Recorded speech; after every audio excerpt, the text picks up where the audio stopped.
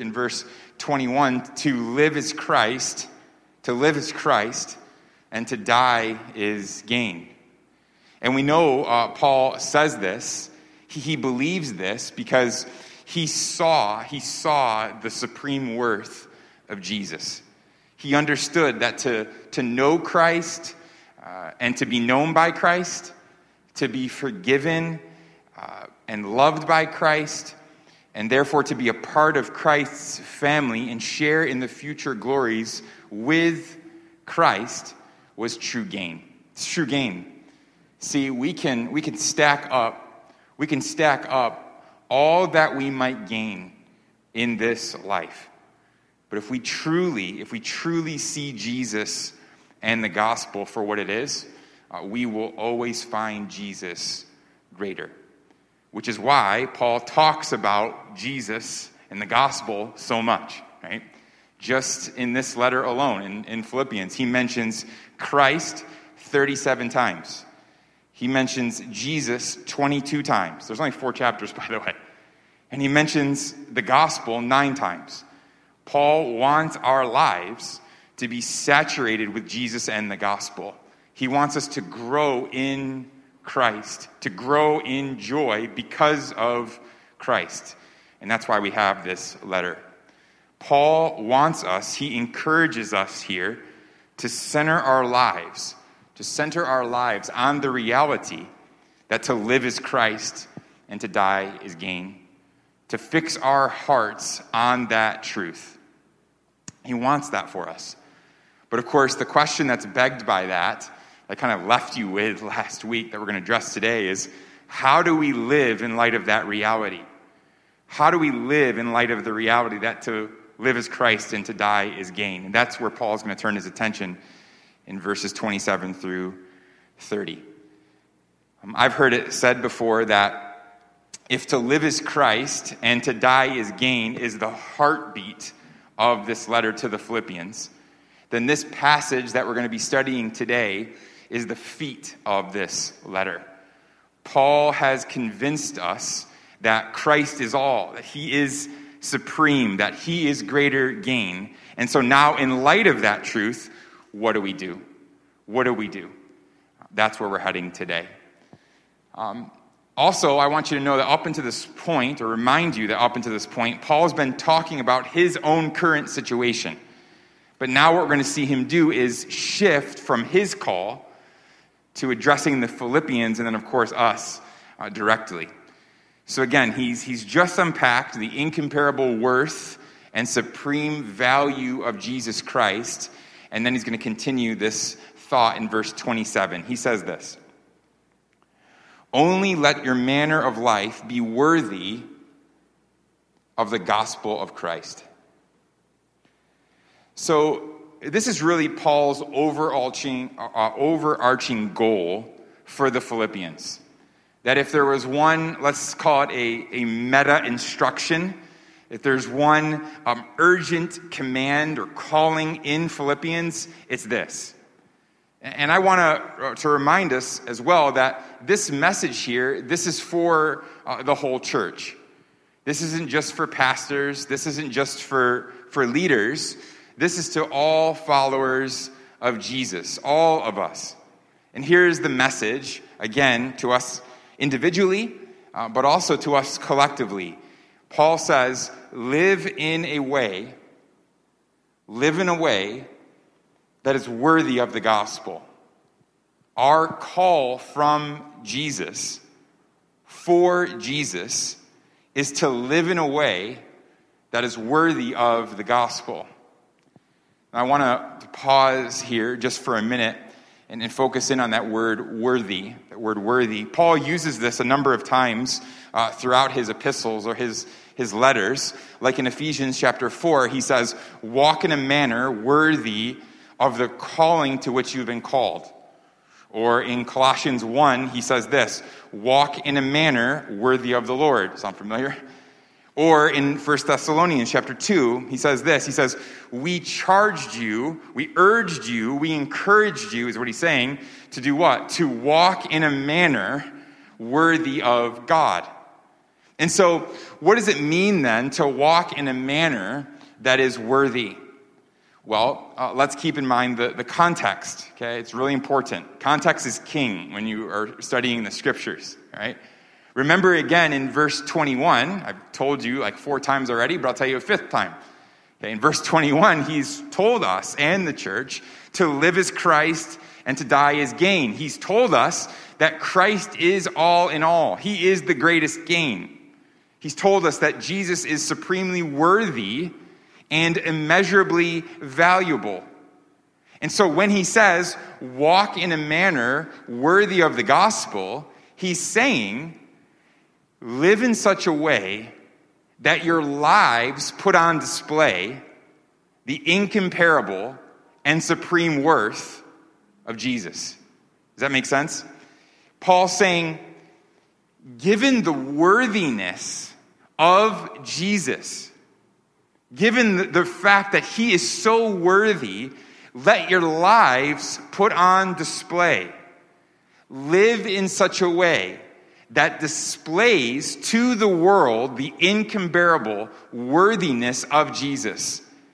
That's what Paul is going for here. He's calling us to live in a way where Jesus is found to be as big and as beautiful and as worthy as he really is. And notice as well how serious Paul is about this call or this charge. Look at the first word in the verse. I think if we have it back up on the screen. That first word in the verse, it says only, which means he's saying, church, if you do anything, do this one thing. Whatever happens, nothing should distract you from this. Only let your manner of life be worthy of the gospel of Christ. Now, if you look at your Bible, especially if you have a physical copy of God's Word, if you have a like YouVersion up or something, maybe it's there. But if you have your Bible open, you might notice something. You might notice that there's actually a footnote next to the word worthy there in that verse. It says something like this. If you go down to the footnote, it says, another way to translate this would be, only behave as citizens worthy of the gospel. You might see that there. And the reason for that is because the word choice that Paul uses here for worthy, it typically described a person who was a worthy citizen. That was the context. And this is actually pretty powerful when you understand the context. See, we know that Philippi, it was unique in the church because it was actually a Roman colony. Okay? Philippi, the city of Philippi, it was a Roman colony, which meant that citizens of Philippi, Philippian people, were given the honor and privileges of Roman citizens, right? Even though they didn't live in Rome. It's very unique. It meant that their names actually were written on the Roman roster, that their citizenship or their legal status was that of a Roman. And so you can imagine, right, amongst the known world, the Philippians took great pride in this. Right? They had this higher level status in society as Roman people not living in Rome. Like, right? They got all the benefits. They got the tax breaks. They got the medical insurance. They got the retirement. They could go to the best spas and the guilds and all this stuff, right? You can kind of imagine. And so this is so powerful because what Paul is doing here by calling them to live their lives as worthy citizens is subtly reminding the church of their dual citizenship. That yes, they are citizens of Rome because they are Philippians. That yes, their names are written on the Roman roster. But they are also citizens of heaven. They're also citizens of the kingdom of God. That because they are in Christ, their names are also written in the book of life, which also comes with a certain level of honor, of privilege, and of status. So Paul tells them, above all else, as Roman citizens in Philippi, live not as the Romans do, but live as citizens of heaven, displaying the supreme worth of Jesus as you live your lives together. And of course, we know this is our call as well, right? Whether we are citizens of Korea or of America, of Canada, China, the Philippines, South Africa, right? Somewhere in Europe, right? Our gathering in particular represents a lot of those places around the world, regardless of where you're from. For those of us who have put our faith in Jesus, who have trusted the gospel, we are in Christ, which means that we have dual citizenship as well. And so in light of that, Paul tells the Philippians and us to live as citizens of the kingdom within whatever context we are in. To live in such a way that, again, displays the supreme worth and value of Jesus. So that's Paul's instruction. That's his instruction here. But now again, we come back to the question, what does it look like to live that way? How do we live as dual citizens? Well, fortunately, in the rest of this section, Paul gives us a few elements on how to make Jesus look supremely valuable among us. He gives us 3, actually, and so we're going to go through those together this morning. We're answering the question, or attempting to answer the question, how do we live worthy of the gospel? How do we live worthy of the gospel? And we see first from Paul, I think, to do that, we have to stand firm in one spirit with one mind. Stand firm in one spirit with one mind. Continuing in verse 27, Paul tells the church, so whether I come and see you or am absent, I may hear of you that you are standing firm in one spirit with one mind. There it is. What Paul is doing there is calling the believers to oneness, or you might say he's calling them to unity. And to do that, he says that we need 2 things happening. For this unity, for this oneness to take place, 2 things really need to be happening among you. You can see it there. There should be one spirit and one mind. Okay, 2 different things. So let's look at those together. We know that the unity as well, this unity that he's calling them to here, it's not like a, hey, can't we just all get along? Like this flippant kind of like, hey, just, let's be happy and get along. That's not it. This is deep unity. This is unity that's rooted in the gospel and the Holy Spirit. And we know that because the one Spirit that Paul refers to here is related directly to the Holy Spirit himself. You see, within the Trinitarian Godhead, Father, Son, Holy Spirit, we know, but I'll remind you, 3 persons, one God. God the Father is the architect of salvation. God the Son is the accomplisher of salvation. And God the Holy Spirit is the applier of all the benefits and the effects of salvation. And of course, before salvation, before we're in Christ, we know that we are outside of God's family. We're outside of the kingdom of God, right? The Bible actually says, it's harsh, but it's true. The Bible actually says that we are children of wrath if we don't belong to Jesus. But at salvation, once we are in Christ, the scriptures tell us that what happens is that the Holy Spirit actually invades our hearts and he regenerates us. That's a theological term. He regenerates us, which just means that he gives us a new heart, actually. He makes us new.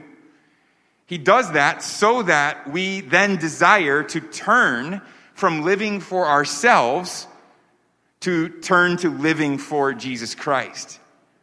And so we can rightly say that in our salvation, the Holy Spirit brings unity about or into our lives. Of course, he does that by bringing about unity with God, but also he does that by bringing about unity with other followers of Jesus Christ.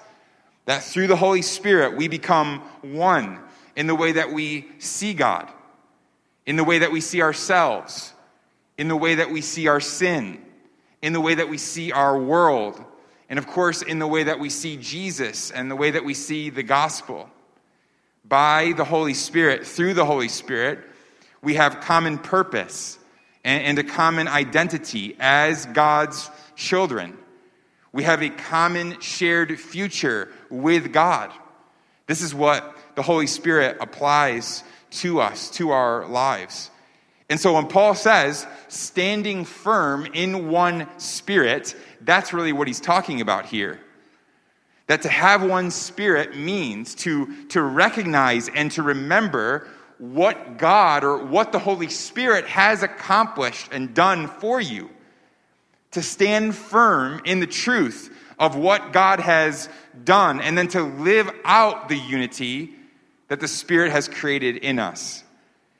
It means that despite our differences, despite our distinctives, it means to know that our uniqueness no longer separates us because in Christ we are one. And then he says, not only standing firm in one spirit, but also standing firm with one mind,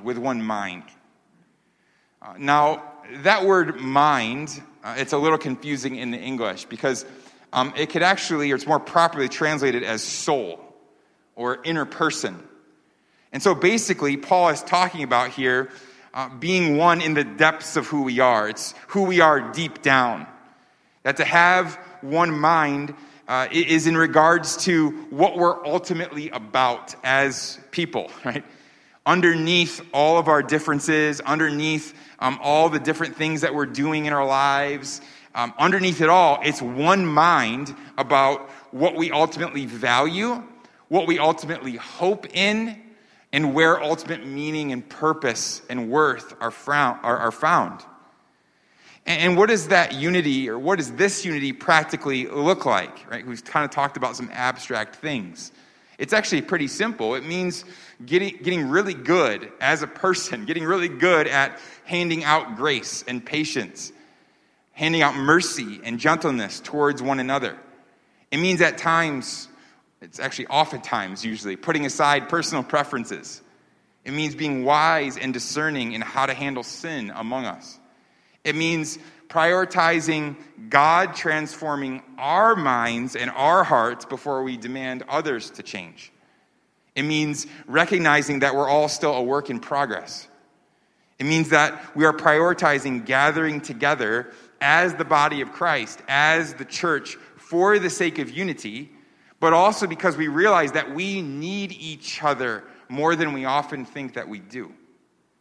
So Paul says, stand firm in one spirit with one mind, because when you do that, church, you make Jesus look supremely worthy. You prove that Christ is all. You show that Jesus is good and beautiful and that to live is Christ. You show that. I mean, even in this season, think about it, right? Just think about what we show our families, what we show our friends, what we show our coworkers. Even just by the simple reality that you come to this place or you watch online and you're devoted to that every single week.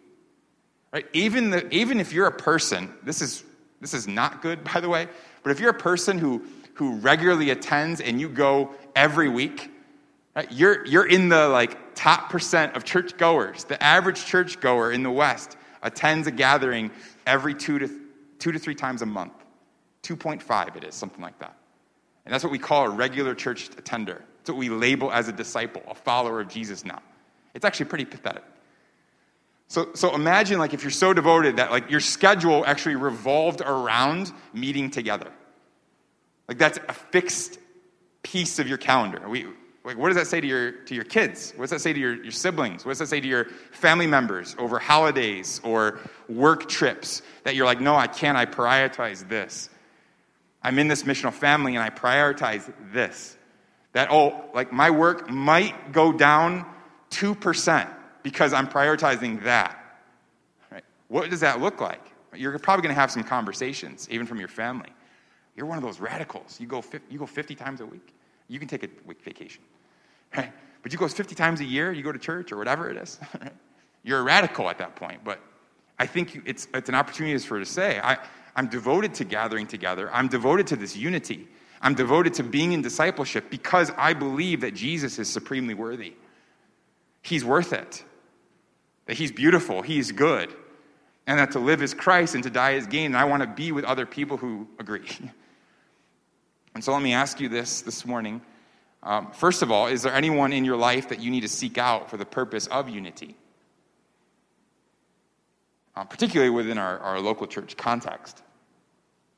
Is there anyone that you need to seek out, talk to?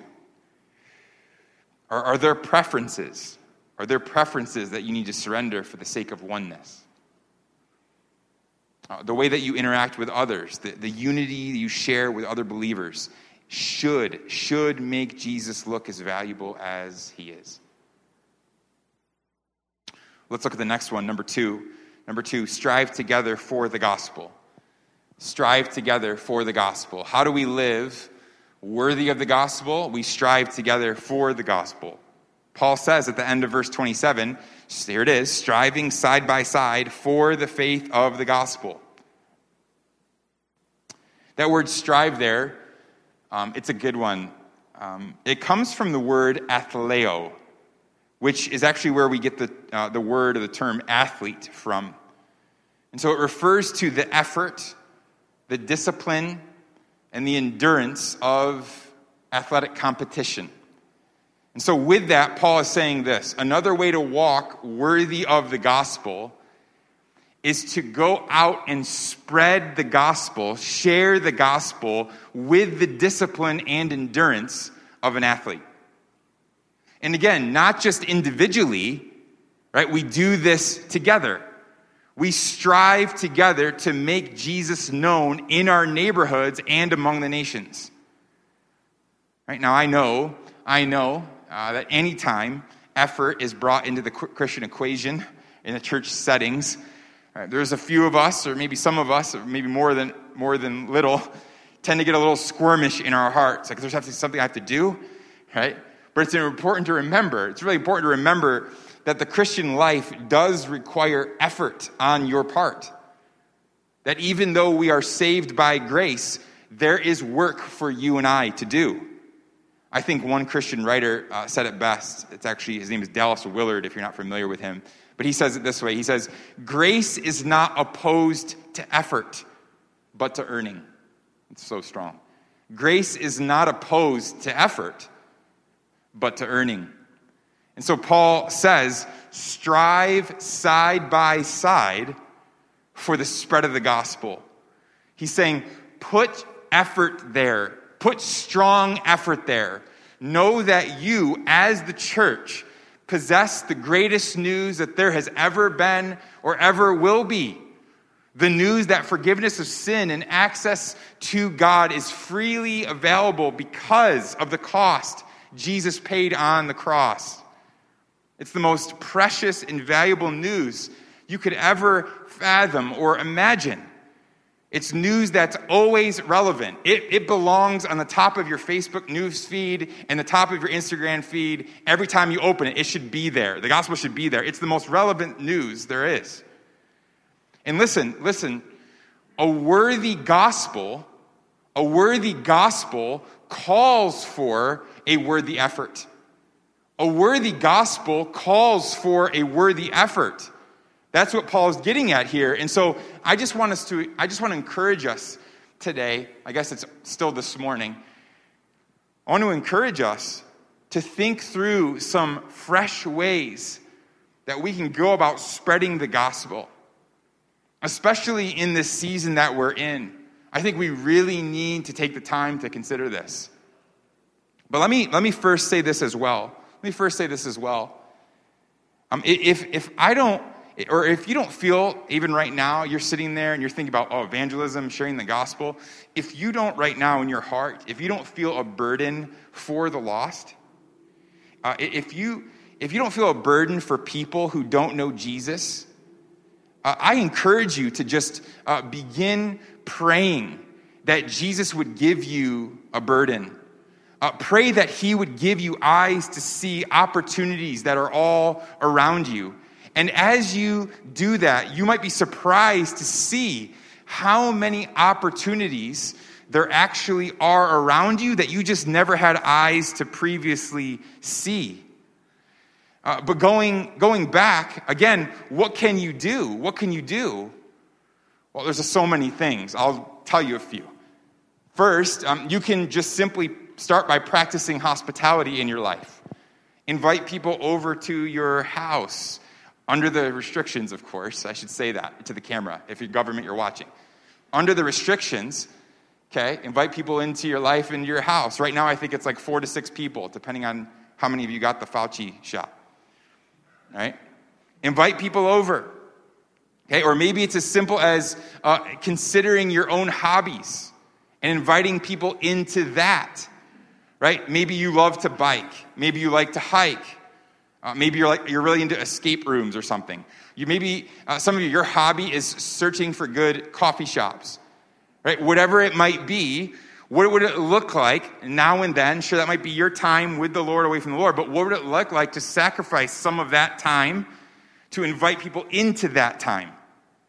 Listen, I think a really common mistake in my ministry experience, talking with people, reading about church strategy, listening to people being burned out from the church. This is so common. I think a common mistake in regards to evangelism, sharing the gospel, is believing that what we have to do or should do, what's right to do, is gather a group of people together, like I all call you to the church building on a Friday night, and then we go out with pamphlets and things and go do evangelism with speakerphones and pickets and things. That's doing evangelism. And hey, let me just say this. There's a time and place for that sort of evangelism. It's like cold call evangelism. We're just going to go out, trust the Holy Spirit to lead us to people in places and share the gospel there, right? Just read. Again, this letter to the Philippians started with the Apostle Paul doing that by the river, right? So let's not forsake that type of evangelism. It has its place. But evangelism can also look like doing what you're already doing, just in more intentional and meaningful ways. It's more relational evangelism. And do you know, a couple years ago, the Barna, who's a huge Christian research company, you know what they found? They found that of people who had joined the church for the very first, joined a church for the very first time, this is in America, joined a church for the very first time, they polled them and asked them, how did you get there? How did you get to this church? Like, if you're not an unbeliever or you're burned by the church, so that means you're de-churched. Maybe you consider yourself a Christian, but you're angry with the church. They polled those people, not Christians. They polled non-believers and people who were kind of on the edge. How did you get to the church that you're at? You know what they found? 85% of them said, I came because somebody in that gathering either invited me or I already had a relationship with someone in the gathering, and so then I went. 85%. So if that's even close to being the case, you know what that means? You better get really good at inviting people into your life, building relationships with people, and inviting them here. Inviting them into your missional families. Otherwise, it's good, Christians will come. You know, that happens overseas. You know, we're in Seoul, that's our context. People get on planes, they already love Jesus, they come, they find a place here for however long they're in Korea. That's amazing. They serve, they give, they help disciple, and then they stay for a long time, or some stay for a short time, and we send them off with the gospel to go be a missionary in the next place. That's amazing. But if we're going to impact our city long term, if we're going to impact the neighborhood of Haebongchon, if we're going to do anything with Itaewon, in Seoul in general, it's going to take building relationship with people who are currently not here, who currently don't belong. So what does that look like for you? Maybe you just commit once a week to grabbing lunch with a coworker who doesn't know Jesus, or who's disenfranchised with the church. Maybe you just start by being a regular. I think in Korea they call it like a buddy customer. Right? That's what they call it. Become a buddy customer at the places where you eat, where you shop, where you drink coffee. Start to learn the names of the workers.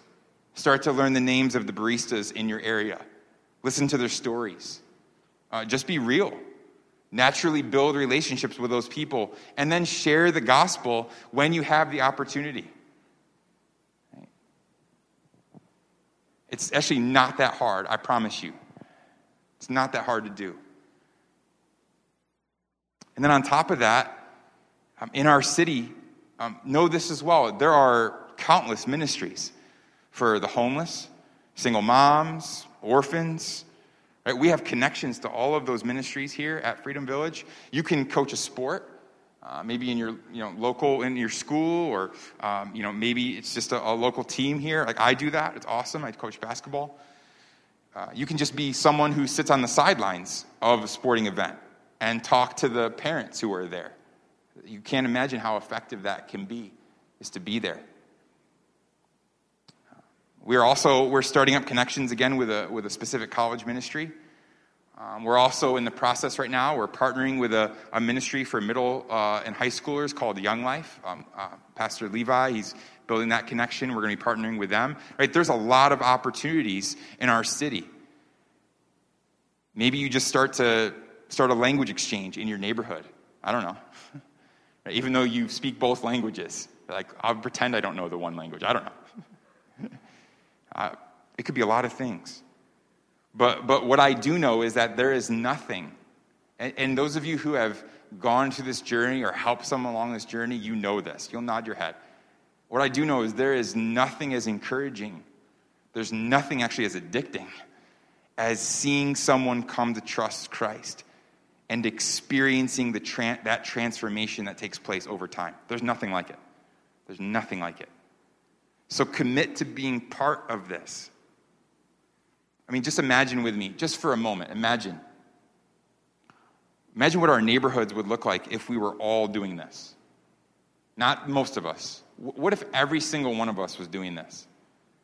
Imagine if each one of us had even like 3 people, just 3, that we were intentionally pursuing, loving, answering questions for, serving for the glory of Jesus.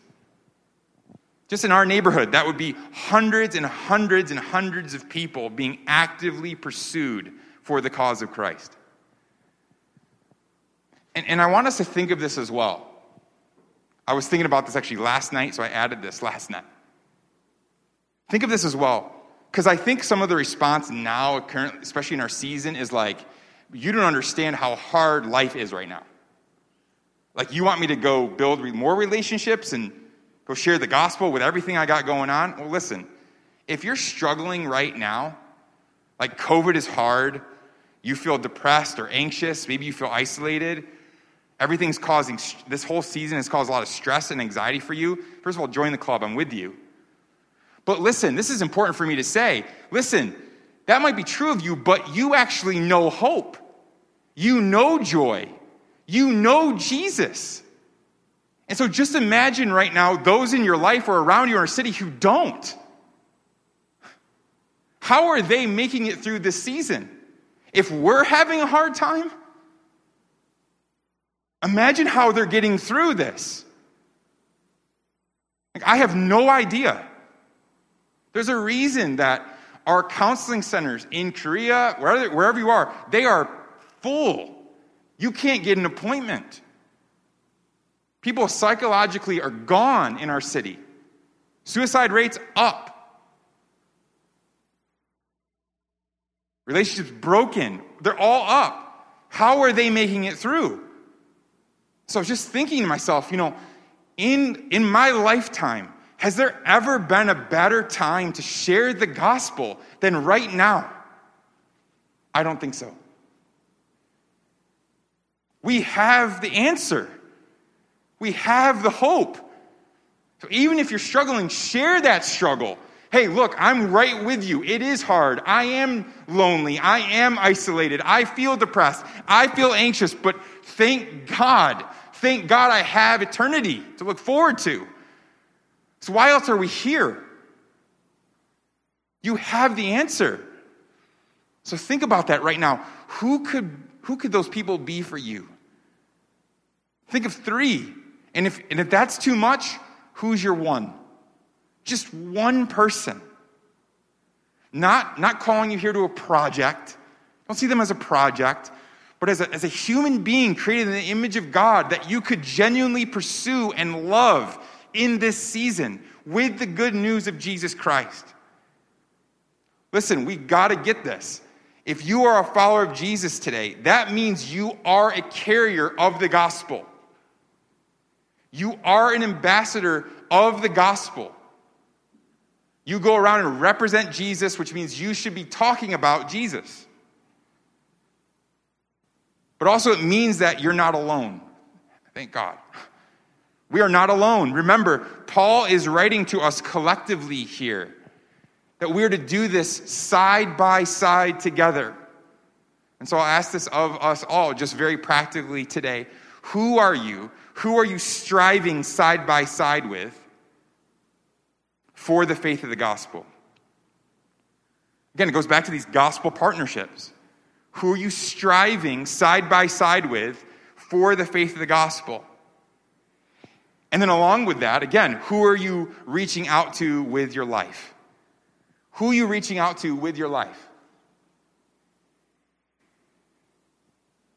Paul says that we are to walk worthy of the gospel. Why? Because the gospel is a worthy message. So let's strive to spread our faith with discipline and endurance like an athlete. You've seen athletes train, right? If any of you watch, some of you are like, I've never even watched a sport. You can imagine with me for a minute. You've seen these Olympians, triathletes. You know, I just read recently, you know LeBron James, if you never know who that is, you should. King James, they call him, basketball player, okay? Do you know that every year he roughly spends $1.2 million just on his body? That's not including his diet. Personal chef. He's got 2 in his house. 1.2, because what does he say? He actually said, I'm chasing the GOAT, greatest of all time. He's chasing Michael Jordan. $1.2 million a year on his body. Never takes a day off. Doesn't matter if it's Christmas. That much devotion, dedication, discipline, endurance to be the best. Paul says, like an athlete,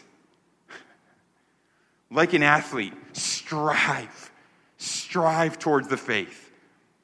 Strive towards the things in the gospel. Wake up thinking about the gospel. Pray, God, today, give me eyes to see. Who could I share the good news with today? What if your life was devoted like an athlete to doing this? I just can't imagine how much change there'd be. I'd be calling the government. We got a real issue with this 10% thing. Right? We got a real issue. You got to help us out here.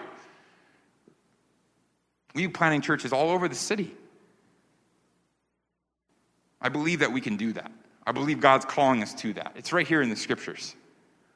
So let's do this. Let's do this side by side. And then finally, how do we live worthy of the gospel? Some of you are hoping I just stop right there, right? You're ready to go out, bust the doors down, and go share the gospel with somebody. Others of you want me to stop because you're just like too convicted and sad. Don't be, okay? Go back to the Lord, confess. Lord, I need to share the gospel more. I need to see you more. Turn and go share, okay? Move on. Here we go. Finally, how do we live worthy of the gospel? Be fearless amidst opposition. Be fearless amidst opposition. You could say trials there as well. Trials, difficulties, challenging, but I think opposition is a more appropriate word. It's in the text. In the beginning of verse 28, Paul says this, and not frightened in anything by your opponents. Okay? You can read this all in its context if you have a Bible in front of you. Do not be frightened in anything by your opponents. So here Paul is talking about being fearlessly united amidst opposition. And it's an interesting word choice here because he is essentially saying, like, if you're going to do like a modern translation, Paul would be saying, don't freak out. That's actually what it is.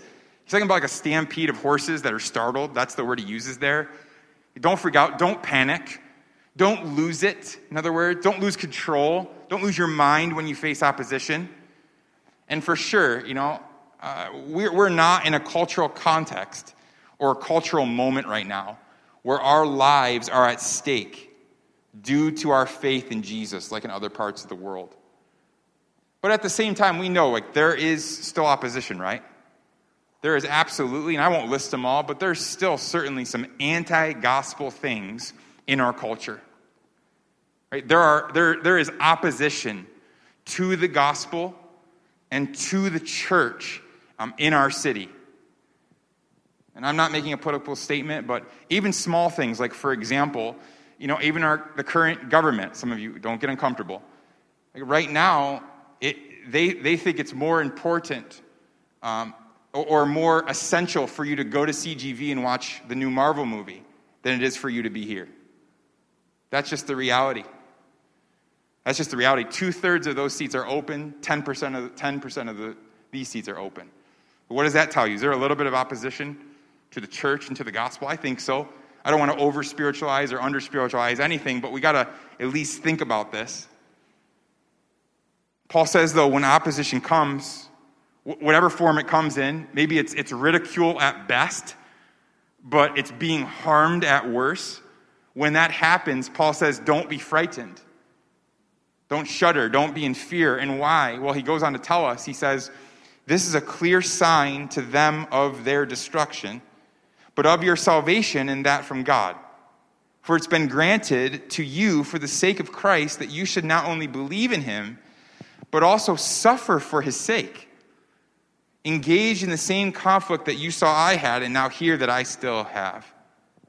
Now, there's a lot going on there, but I think we can simplify this up really nicely.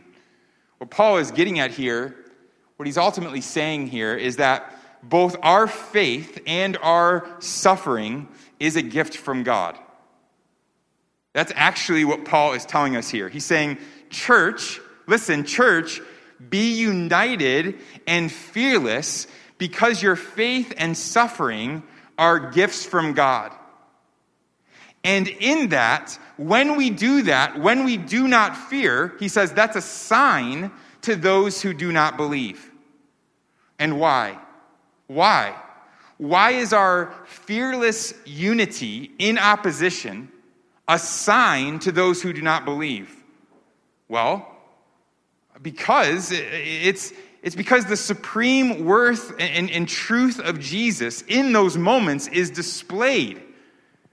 That when we are suffering fearlessly, it puts on display the worth of Jesus, that he's worth this suffering. And I think this makes sense, doesn't it? Like seeing Christians fearlessly united in opposition is both convicting and I believe it's compelling. It's convicting and compelling. It's convicting because most non-believers don't believe anything this strongly, do they? No, not to risk their life for. Right? Particularly to the point, again, of suffering. I mean, think about this. It's an appropriate time, actually, season. We're going through this and talking about this. I think about what's going on in Afghanistan right now. And if you're not aware of what I'm just by saying, think about what's going on in Afghanistan, you're like, what's going on in Afghanistan? You got to read the news, okay? It's important to know what's going on in our world. But think about what's going on in Afghanistan right now.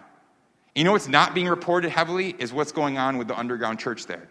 It's reported somewhere that Afghanistan has the second or third, they can't measure exactly, but somewhere top 5 fastest growing churches in the world. And what the news isn't saying right now is that actually, as of a couple of days ago, inside people have shared that intense persecution against the underground church has begun, and there's a lot more coming. But you know what? One of the leaders of the church, the underground church, he wrote a secret message. It got out. He wrote, actually specifically, to one of the big American missionary organizations. He wrote a letter. And do you know what his message was? I don't even know if I could read it. It's tough. He says this, short, simple, at the end. He says, we know that we are going to die. But please, don't pray that we don't die. Pray that we would die quickly and without fear.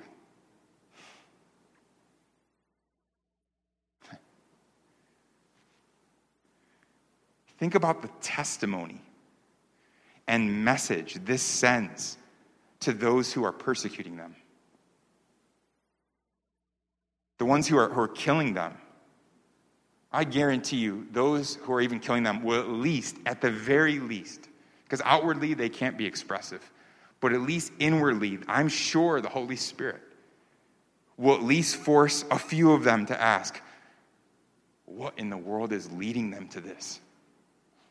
Gun to their head, knife to their throat, taking their wives or their children, and they stand there, fearless. What leads them to this? It's convicting, isn't it? But also, seeing Christians fearlessly united in opposition, it's compelling.